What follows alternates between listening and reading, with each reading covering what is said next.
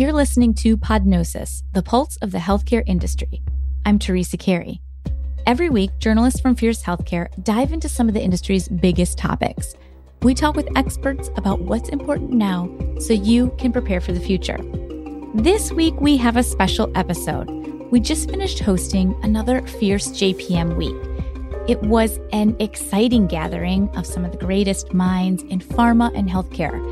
So instead of inviting two new guests on the show like we usually do, this week I'll give you a glimpse into the Fierce JPM conference.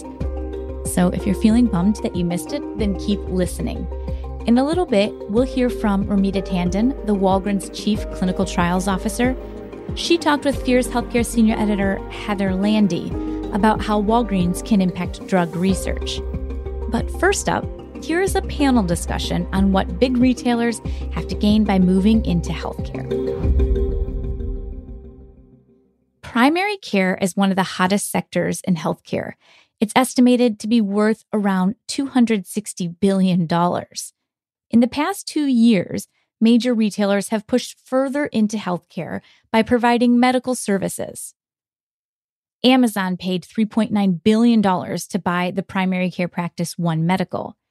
And Walmart began building its own in-store clinics.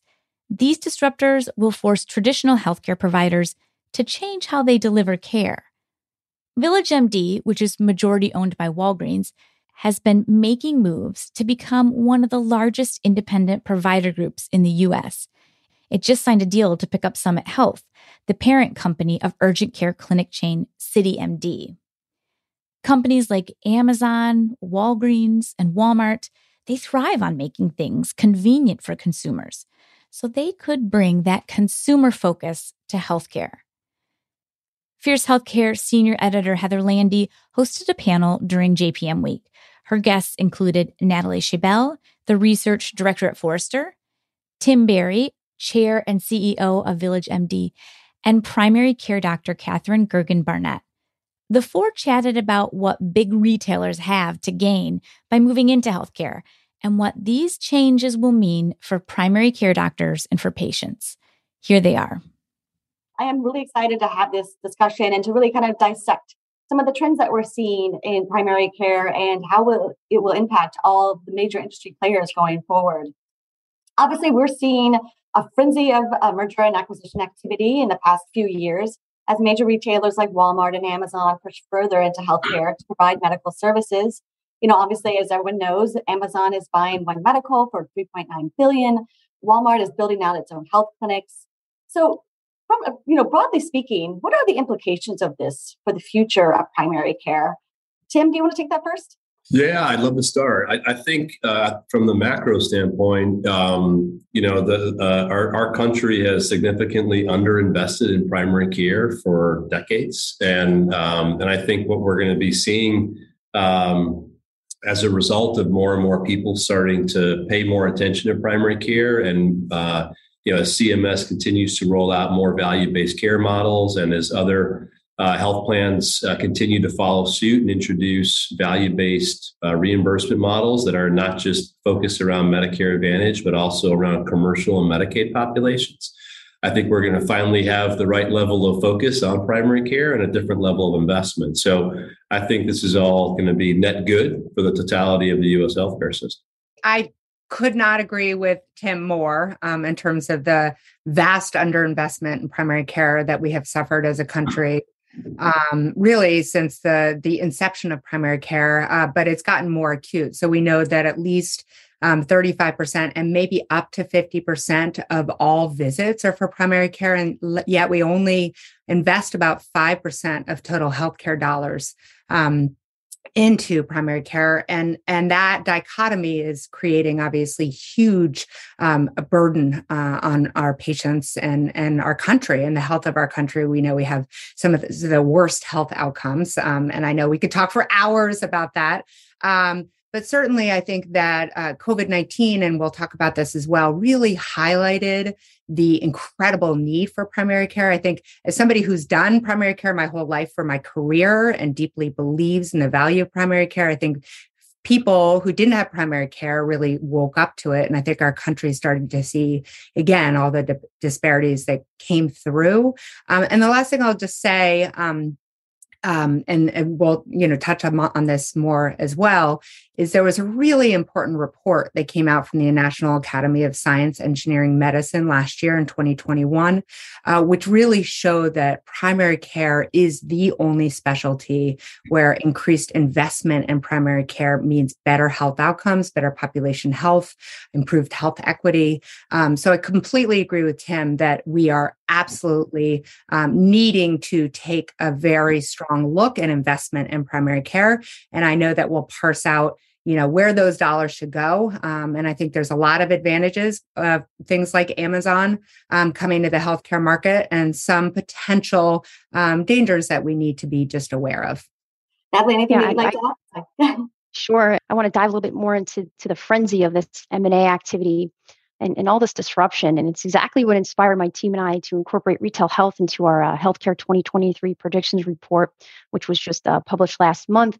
And in that report, we predicted that retail health clinics will double their share of the primary care market in 2023 as all these retail health clinics scale to deliver primary care. I think we're going to see more patients choosing retail health for their primary care needs because health systems are vastly constrained by inadequate resources. And as a result, they're going to fail to match retail's elevated experiences. Now, this is really no surprise. We already see an acceleration of growth. For example, 16 years ago, there were only 29 retail health clinics, and now there's more than 3,000. And we saw from 2019 to 2020, the number of retail health clinics grew by 21.5%. This data is fresh in my mind because we just wrote on this. This was initially fueled by the need for local, convenient COVID-19 testing. But then 2 years later, we saw that this growth was really sustained. And it was sustained by ability to provide accessible, convenient, and low-cost quality care. As for cost, retail clinics cost around 30% less than similar treatment at physician offices and about 80% less than similar treatment at emergency departments. So we think the retail clinic market size is going to grow exponentially. It's right now valued at about $3.49 billion. It'll attract additional M&A activity for new retail entrants that are looking to join CVS, Walgreens, Walmart, Amazon, Optum United Health Group in all this competition. And as they double in the primary care space, the demand, we're going to see health systems really step up their patient experience. They're going to have to. And in the meantime, we'll see patients flock to retail health to fulfill their everyday healthcare needs. Now, Natalie, you said in a previous interview that we're seeing the most disruptive and exciting time in primary care and healthcare history. Why are we seeing so much interest in primary care by these so-called disruptors like Amazon? Why are these primary care plays a smart move from a business perspective? Sure. At the surface of it all, it's a desire to make a profit, right? The annual healthcare spend in 2021 reached $4.3 trillion, and now everyone wants a piece of the pie. The pandemic also played a major role. It drove this huge rise of consumerism, the acceleration of digital transformation by about a decade. Empowered consumers are now demanding new experiences and value from their healthcare companies. And during the pandemic, we saw how retail companies adapted to bring consumers this new level of convenience and personalization. And as a result, consumers now crave this seamless experience for their healthcare journeys as well. So in this new consumer behavior paradigm that we're observing, we see this big push for digital transformation, but more importantly, a focus on healthcare workflow and digital optimization. And retail health clinics are in a perfect position to move the needle on digital transformation. We saw so many innovative experiences that were stood up extremely quickly over the past 2.5 years out of necessity. But still today, we see this trend continuing to mount in healthcare, and it's giving way to new disruptors like retail health. And they're all looking to displace existing health systems as well as business models. I would probably add into that a little bit, Heather, that like in terms of people wanting a quote unquote piece of the economic pie, it is like anyone who understands the nature for how traditional fee-for-service primary care is both paid for and delivered, it knows that you're not going to be like running to the bank with all this money, running a traditional fee-for-service primary care model. As Dr. Gergen Barnett said, that the reality is that the primary care physician in our country, when invested in properly, will deliver greater value. And that value is actually, frankly, part of, I think, what Natalie talks about in terms of the customer experience, the patient experience, because, I have yet to meet a patient in all 50 states who says, yes, I hope in 2023, I go to the emergency room 27 times and I'm admitted 3 times, right? Like there's the reality, which is that people, I think, have finally appreciated that if we're going to actually change the trajectory of this $4.3 trillion system that is frankly bankrupting families every single day, just because they want to decide to actually access the healthcare system, we have to change the trajectory of better outcomes, reduce the total cost of care, and then the people who are jumping in now believe that the value-based reimbursement models, the risk-based models, will in fact work, but only if we create a whole new level of investment in primary care, both from a technology, a data, and resource standpoint. Yeah, primary care absolutely has to be the front door through healthcare. We know that. We know that that's why, again, there's so many disruptors coming into this space. I think it's a really wise space to come into. It's a needed space to come into. We as a healthcare system, as a country, have laid ourselves bare to that vulnerability. And I think that's a really important strategy. Again, the question, and just noticing even the language of this idea of consumer, right? Versus, and thinking about healthcare as a product, versus a really relationship-based, longitudinal, experience for people. And granted, we are not giving that to enough Americans, right? And truly part of the data that's come out from the National Academy of Science comes in terms of the equity, comes through this idea that all people having that longitudinal point of care, usual source of care, right? That sort of experience from the old 1980s sitcom Cheers, right? Where everybody knows your name, you're really well known. They know, as a family doctor, I take care of multi-generations. I deliver the baby and then I watch them grow up. That experience of healthcare is some of the importance of the true health of a human. And so how do we kind of ensure that technology companies, which again have the opportunity to accelerate us? So I'm vice chair of innovation. So I'm thrilled to have more innovation in healthcare and especially in primary care. But how do we make sure that all boats rise and that investment can really be felt through the whole system, especially for higher risk based folks like Medicaid? So I know we'll go into that more, but I just want to ensure that we're putting that piece of the puzzle in early in the conversation. Yeah, great point. So let's talk a little bit more about value-based care. I know VillageMD focuses on providing value-based primary care. Why is it so important to scale up value-based care within primary care? Why is that so critical to the future of primary care? Dr. Gergen-Barnett, do you want to take that first? Sure, absolutely. I mean, I think Tim hit on it, as well as Natalie, thinking about the fee-for-service. And we know that it has gotten us nowhere in this country. And thinking about, how we get paid, especially in primary care, how you get paid for things you do to people rather than for people. And it's also part of the reason that we have such an exodus of primary care physicians right now. Obviously COVID-19 accelerated that for all of us. I think we're all feeling pretty crispy at this point, just exhausted. But I think the fee for service only makes that worse because you're taking care of sort of foregone care that's happened for the last 2 to 3 years and then trying to still squeeze it into a 15, 20-minute visit. And I know mental health care, and we could talk again about all of the kind of issues we're addressing. So the fee for service model absolutely is based on this broken idea. Again, I think that's very consumer driven, and you get paid based on how many widgets you can get in. And the value-based care, and we're starting to do this happily in Massachusetts. I actually, having just come from a national meeting on primary care policy, where I'm always reminded that Massachusetts is, ahead of the curve, even though I think we have so far to go. But places like Massachusetts, Rhode Island, Oregon, where we're really shifting in this value-based care faster in terms of, I'm talking about the traditional healthcare system here, right? And federal and state. and where we're starting to be able to finally take population-based health sessions where we're looking at our highest risk patients, devoting time to them, not doing it in this widget-based mentality. But we know that we absolutely have to get to value-based care. We cannot, healthcare system cannot continue in fee-for-service. And we all know that. I think part of the problem is, again, to use another analogy, I think about water skiing. I don't know if anybody's water skied where you're sort of behind the boat and then you're needing to go out of the wake and you have one ski in, behind the boat and one ski out of the wake. And it sort of feels like we're there right now where people are really, we talk about value-based care all the time, but it's still based on fee-for-service. And part of that is, I think traditional healthcare system doesn't really know yet how value-based care is going to work and how it looks, right? So we need to continue to discuss sort of bright spots, great stories, and places like Amazon and VillageMD, they can model that for us, right? They can say, this is where it really works. This is how it works.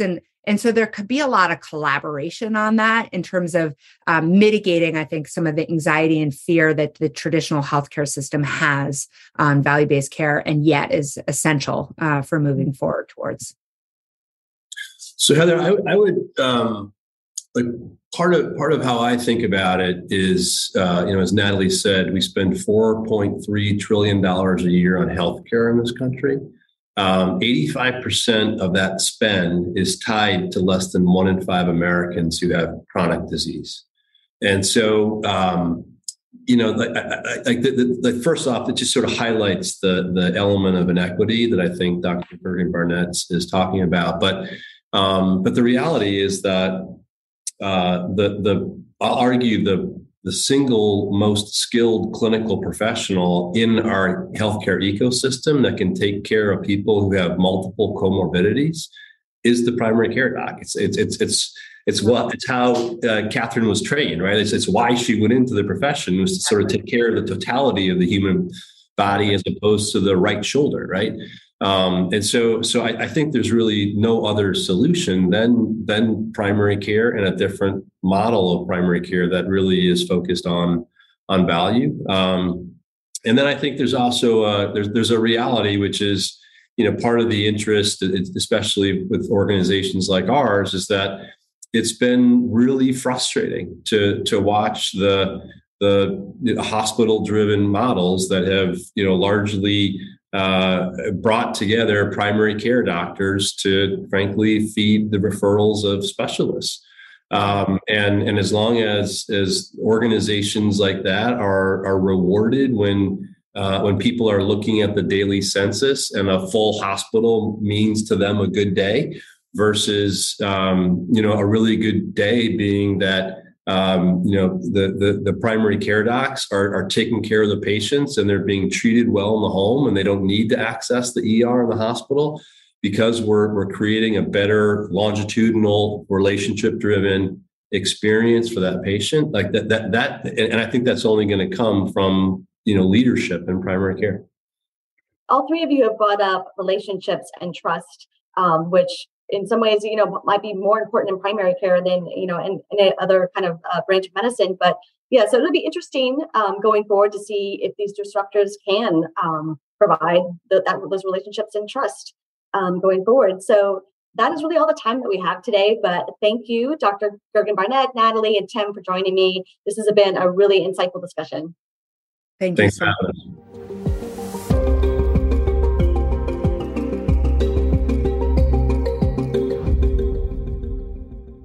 When we think of a pharmacy, we imagine a place to pick up prescriptions, grab a bottle of Advil or a tube of toothpaste.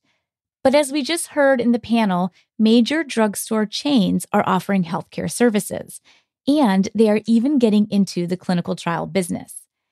In 2021, CVS Health stepped into clinical trials, hoping to use its local community reach to boost patient recruitment and trial delivery. Last year, Walgreens and Walmart announced they were also getting into clinical trials. Why do these retailers want to get into clinical studies? Well, first, it will grow their business beyond pharmacy sales. But also, drugstores have close community ties. and can leverage this to recruit more patients and make it easier for them to participate in drug research. There aren't enough people participating in clinical trials. A study found that in 2020, only 9% of Americans reported having ever been invited to participate in a clinical trial, and of those who were invited, just about half participated. And companies like Walgreens, CVS, and Walmart also say they can help diversify clinical trials. According to the FDA, about 75% of clinical trial participants are white. Many drug companies are trying to recruit people from different racial and ethnic groups. Ramita Tandon joined Walgreens about a year ago as the company's new Chief Clinical Trials Officer. She talked with Fierce Healthcare Senior Editor Heather Landy about how Walgreens can impact drug research. Take a listen. Well, hi, Ramita. Thank you so much for joining me today. So back in June, Walgreens announced that it was, expanding into the clinical trials business. Why is this a good time for Walgreens to kind of have this strategy in clinical trials? During the pandemic, we observed really the industry coming together to look at non-classical approaches to really engage patients, to ensure safety, and really to keep the trials going, whether using home health, remote or digital activities, or even activating local communities. And so, during this time also, the COVID pandemic specifically helped highlight the role of the retail pharmacies in how, we delivered healthcare services, including delivering over 250 million COVID vaccinations across the U.S. So, as a trusted pillar of healthcare in communities nationally, we believe Walgreens is positioned to address, the most pressing needs of our daily customers, including now with clinical trials. So I think that during the pandemic, it certainly highlighted the need for us to look at different ways to engage our patients. And we heard patients and we saw patients reacting positively as we tried to keep the trials moving forward. Right. So how does Walgreens aim to change the current clinical trials paradigm? How is this model different than an academic hospital model? Yeah, our goal is to really bring trials to patients into the communities that they belong. And, we're offering a flexible set of options to participate. So, first, we've made some significant investments in our real world evidence engine, as I call it, whereby we are combining our pharmacy records that we have on our patients with, through our partnership, patients' EMR records, both structured, unstructured information on that patient. As we bring these pieces and parts together, it really is to help us understand the patient's longitudinal patient journey. And that information or that insight allows us to be much more precise in how we identify the right patients for trials and how we then engage patients go forward during the clinical trial journey. And so as we start to look at identifying those right patients, make the outreach, we're putting in place a flexible set of options for patients to participate. And what that means is we are looking at activating a number of our physical pharmacies and our locations that have private health rooms, whereby a patient can come into a local pharmacy, have an opportunity to talk to their local pharmacist, first and foremost, to be educated on the fundamentals of clinical trials. Heather, there's lion's share of this nation that don't even understand what a clinical trial is. So we recognize at Walgreens, we're going to have to spend the time within these local communities to educate and drive more awareness of the benefits of clinical trials and what their participation means in the overall aspirations of collecting more representative information on the patient population. So we've activated our locations as clinical trial centers. We also are offering more of a hybrid approach. And what that means is there's going to be aspects of the clinical trial workflow that we can digitize. For example, we can screen the patient remotely. We can bring forth digital capabilities that allows a patient to be at their home and to be able to fulfill some of the commitments of a clinical trial, but still also be able to come to a local pharmacy and be able to get some of those clinical trial visits completed as well. And then finally, obviously during the pandemic, home health care was a big part of a solution to be able to engage the patient and keep the trial moving forward. And through our acquisition of CareCentrix, we have the opportunity to also deliver home health care services if a particular clinical trial and its protocol allows for that to happen. So we believe when we identify the right patient, we are offering a flexible set of options for the patient to participate. Now, the one thing I want to be able to stress and emphasize is that we recognize many of our trials do require, academic medical centers or other physician provider organizations, especially for more complicated disease indications. And, we've been very clear and upfront. We are not here to decouple that patient and provider relationship. In fact, at Walgreens, we believe that, by activating our locations as clinical trial centers, it serves as an option. And we are actively partnering with a number of AMCs across the nation as we work at ways to make sure that patients are retained during the course of the trial. And that might mean leveraging our, Walgreens Clinical Trial Center to do some of the follow-up visits after the patient's being seen at an AMC, for example. Just 3% of the nation's physicians and patients take part in clinical trial research that leads to new therapies, according to data from the FDA. Nearly 80% of clinical trials fail to meet enrollment timelines. So how does Walgreens plan to leverage its technology and its data and its capabilities to improve recruitment and engagement with patients? Yeah, look, that's a staggering statistic. And I think, we've been all talking about this. We're all aware of the fact that, less than 3% of this nation participates in clinical research. So there's a lot of work that needs to be done at the community level to raise the bar on educating and driving more awareness of what a clinical trial is and the value of their participation in clinical trials. So look, obviously we're making significant investments in bringing together the right data assets so we can identify the right patients for trials. It makes really no sense to send out mass, outreach to patient populations where, trials, are not right for a specific patient population. So, from a real world evidence perspective, we continue to make investments in making sure that we're being more precise and,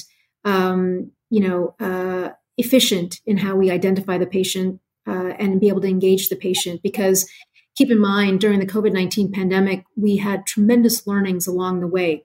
It was not a one-size-fits-all strategy across all communities.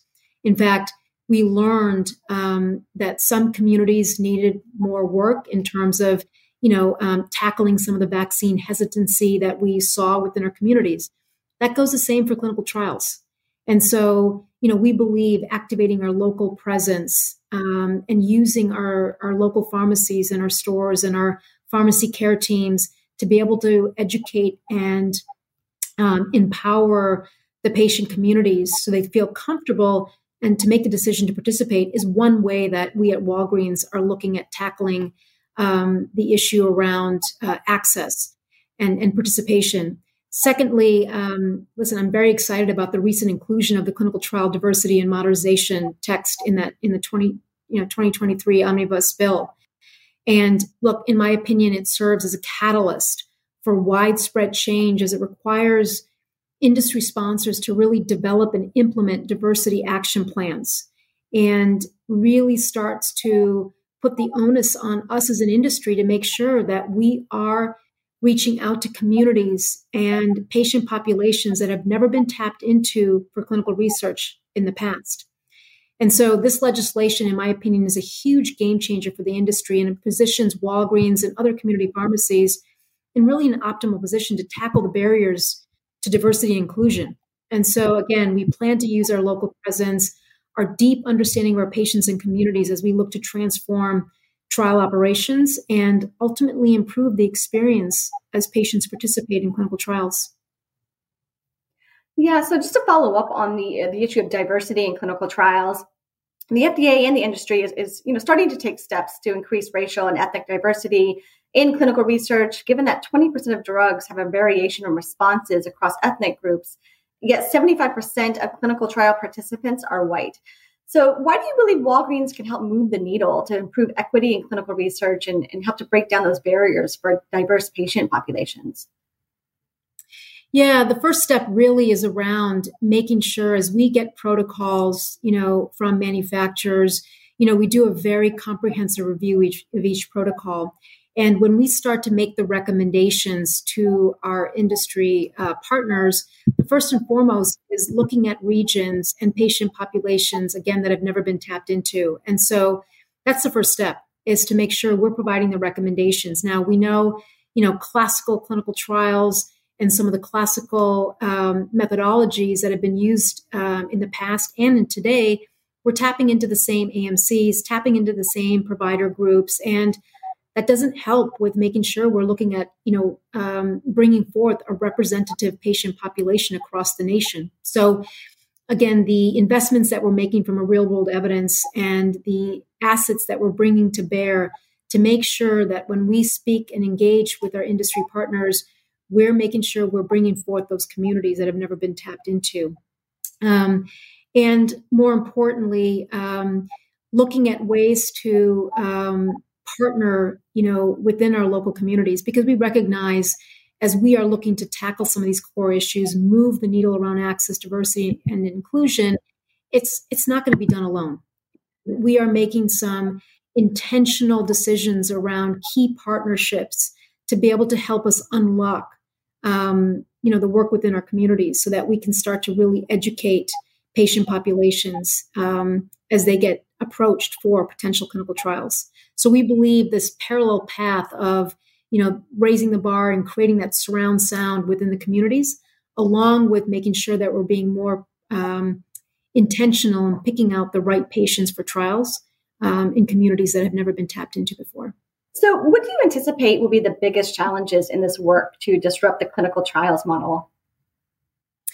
It's about making sure that the momentum that we saw during the COVID-19 pandemic that, forced the industry to look at non-traditional approaches and looking at different ways to engage the patients and really bring trials to where the patients belong in the communities. We want to make sure that that momentum continues. Obviously, as humans, we're very comfortable in going back to what's comfortable, but we want to make sure that we carry forward this momentum. We are, for that reason, leveraging our physical footprint, leveraging all the assets and the investments that we've made at Walgreens to make sure that we're bringing forth innovative ideas and exploring these approaches and making sure that we truly are bringing trials to patients' communities. And so that's one piece, is just to make sure the industry continues with that momentum. But then the second piece is around the community activation. And that, I think, is going to be very important because, again, what we saw during the COVID-19 pandemic, there was a lot of hesitancy in trying to, mobilize the efforts around the vaccinations. And so for us, it's around making sure we're making the investments with the communities, either through partnerships or investments we're making to activate these communities so that they feel comfortable and they're enabled. And this is why we're implementing what I call the Triple E framework, which is, empowering, which is sort of engaging, empowering and enabling our communities so that they feel comfortable and have enough information to be able to say, I can see why clinical trials is something that I should participate. My participation will drive value. But more importantly, we want to make sure that clinical trials is seen as a care option across all communities across the U.S. Well, Ramita, thank you so much for joining me. Thanks for taking the time. Thank you, Heather. Thank you for listening to Podnosis. I'm Teresa Carey. Our sound engineer is Caleb Hodson. You can find out more news and stories at fiercehealthcare.com. Tune in Wednesday morning to Podnosis, where healthcare is our beat.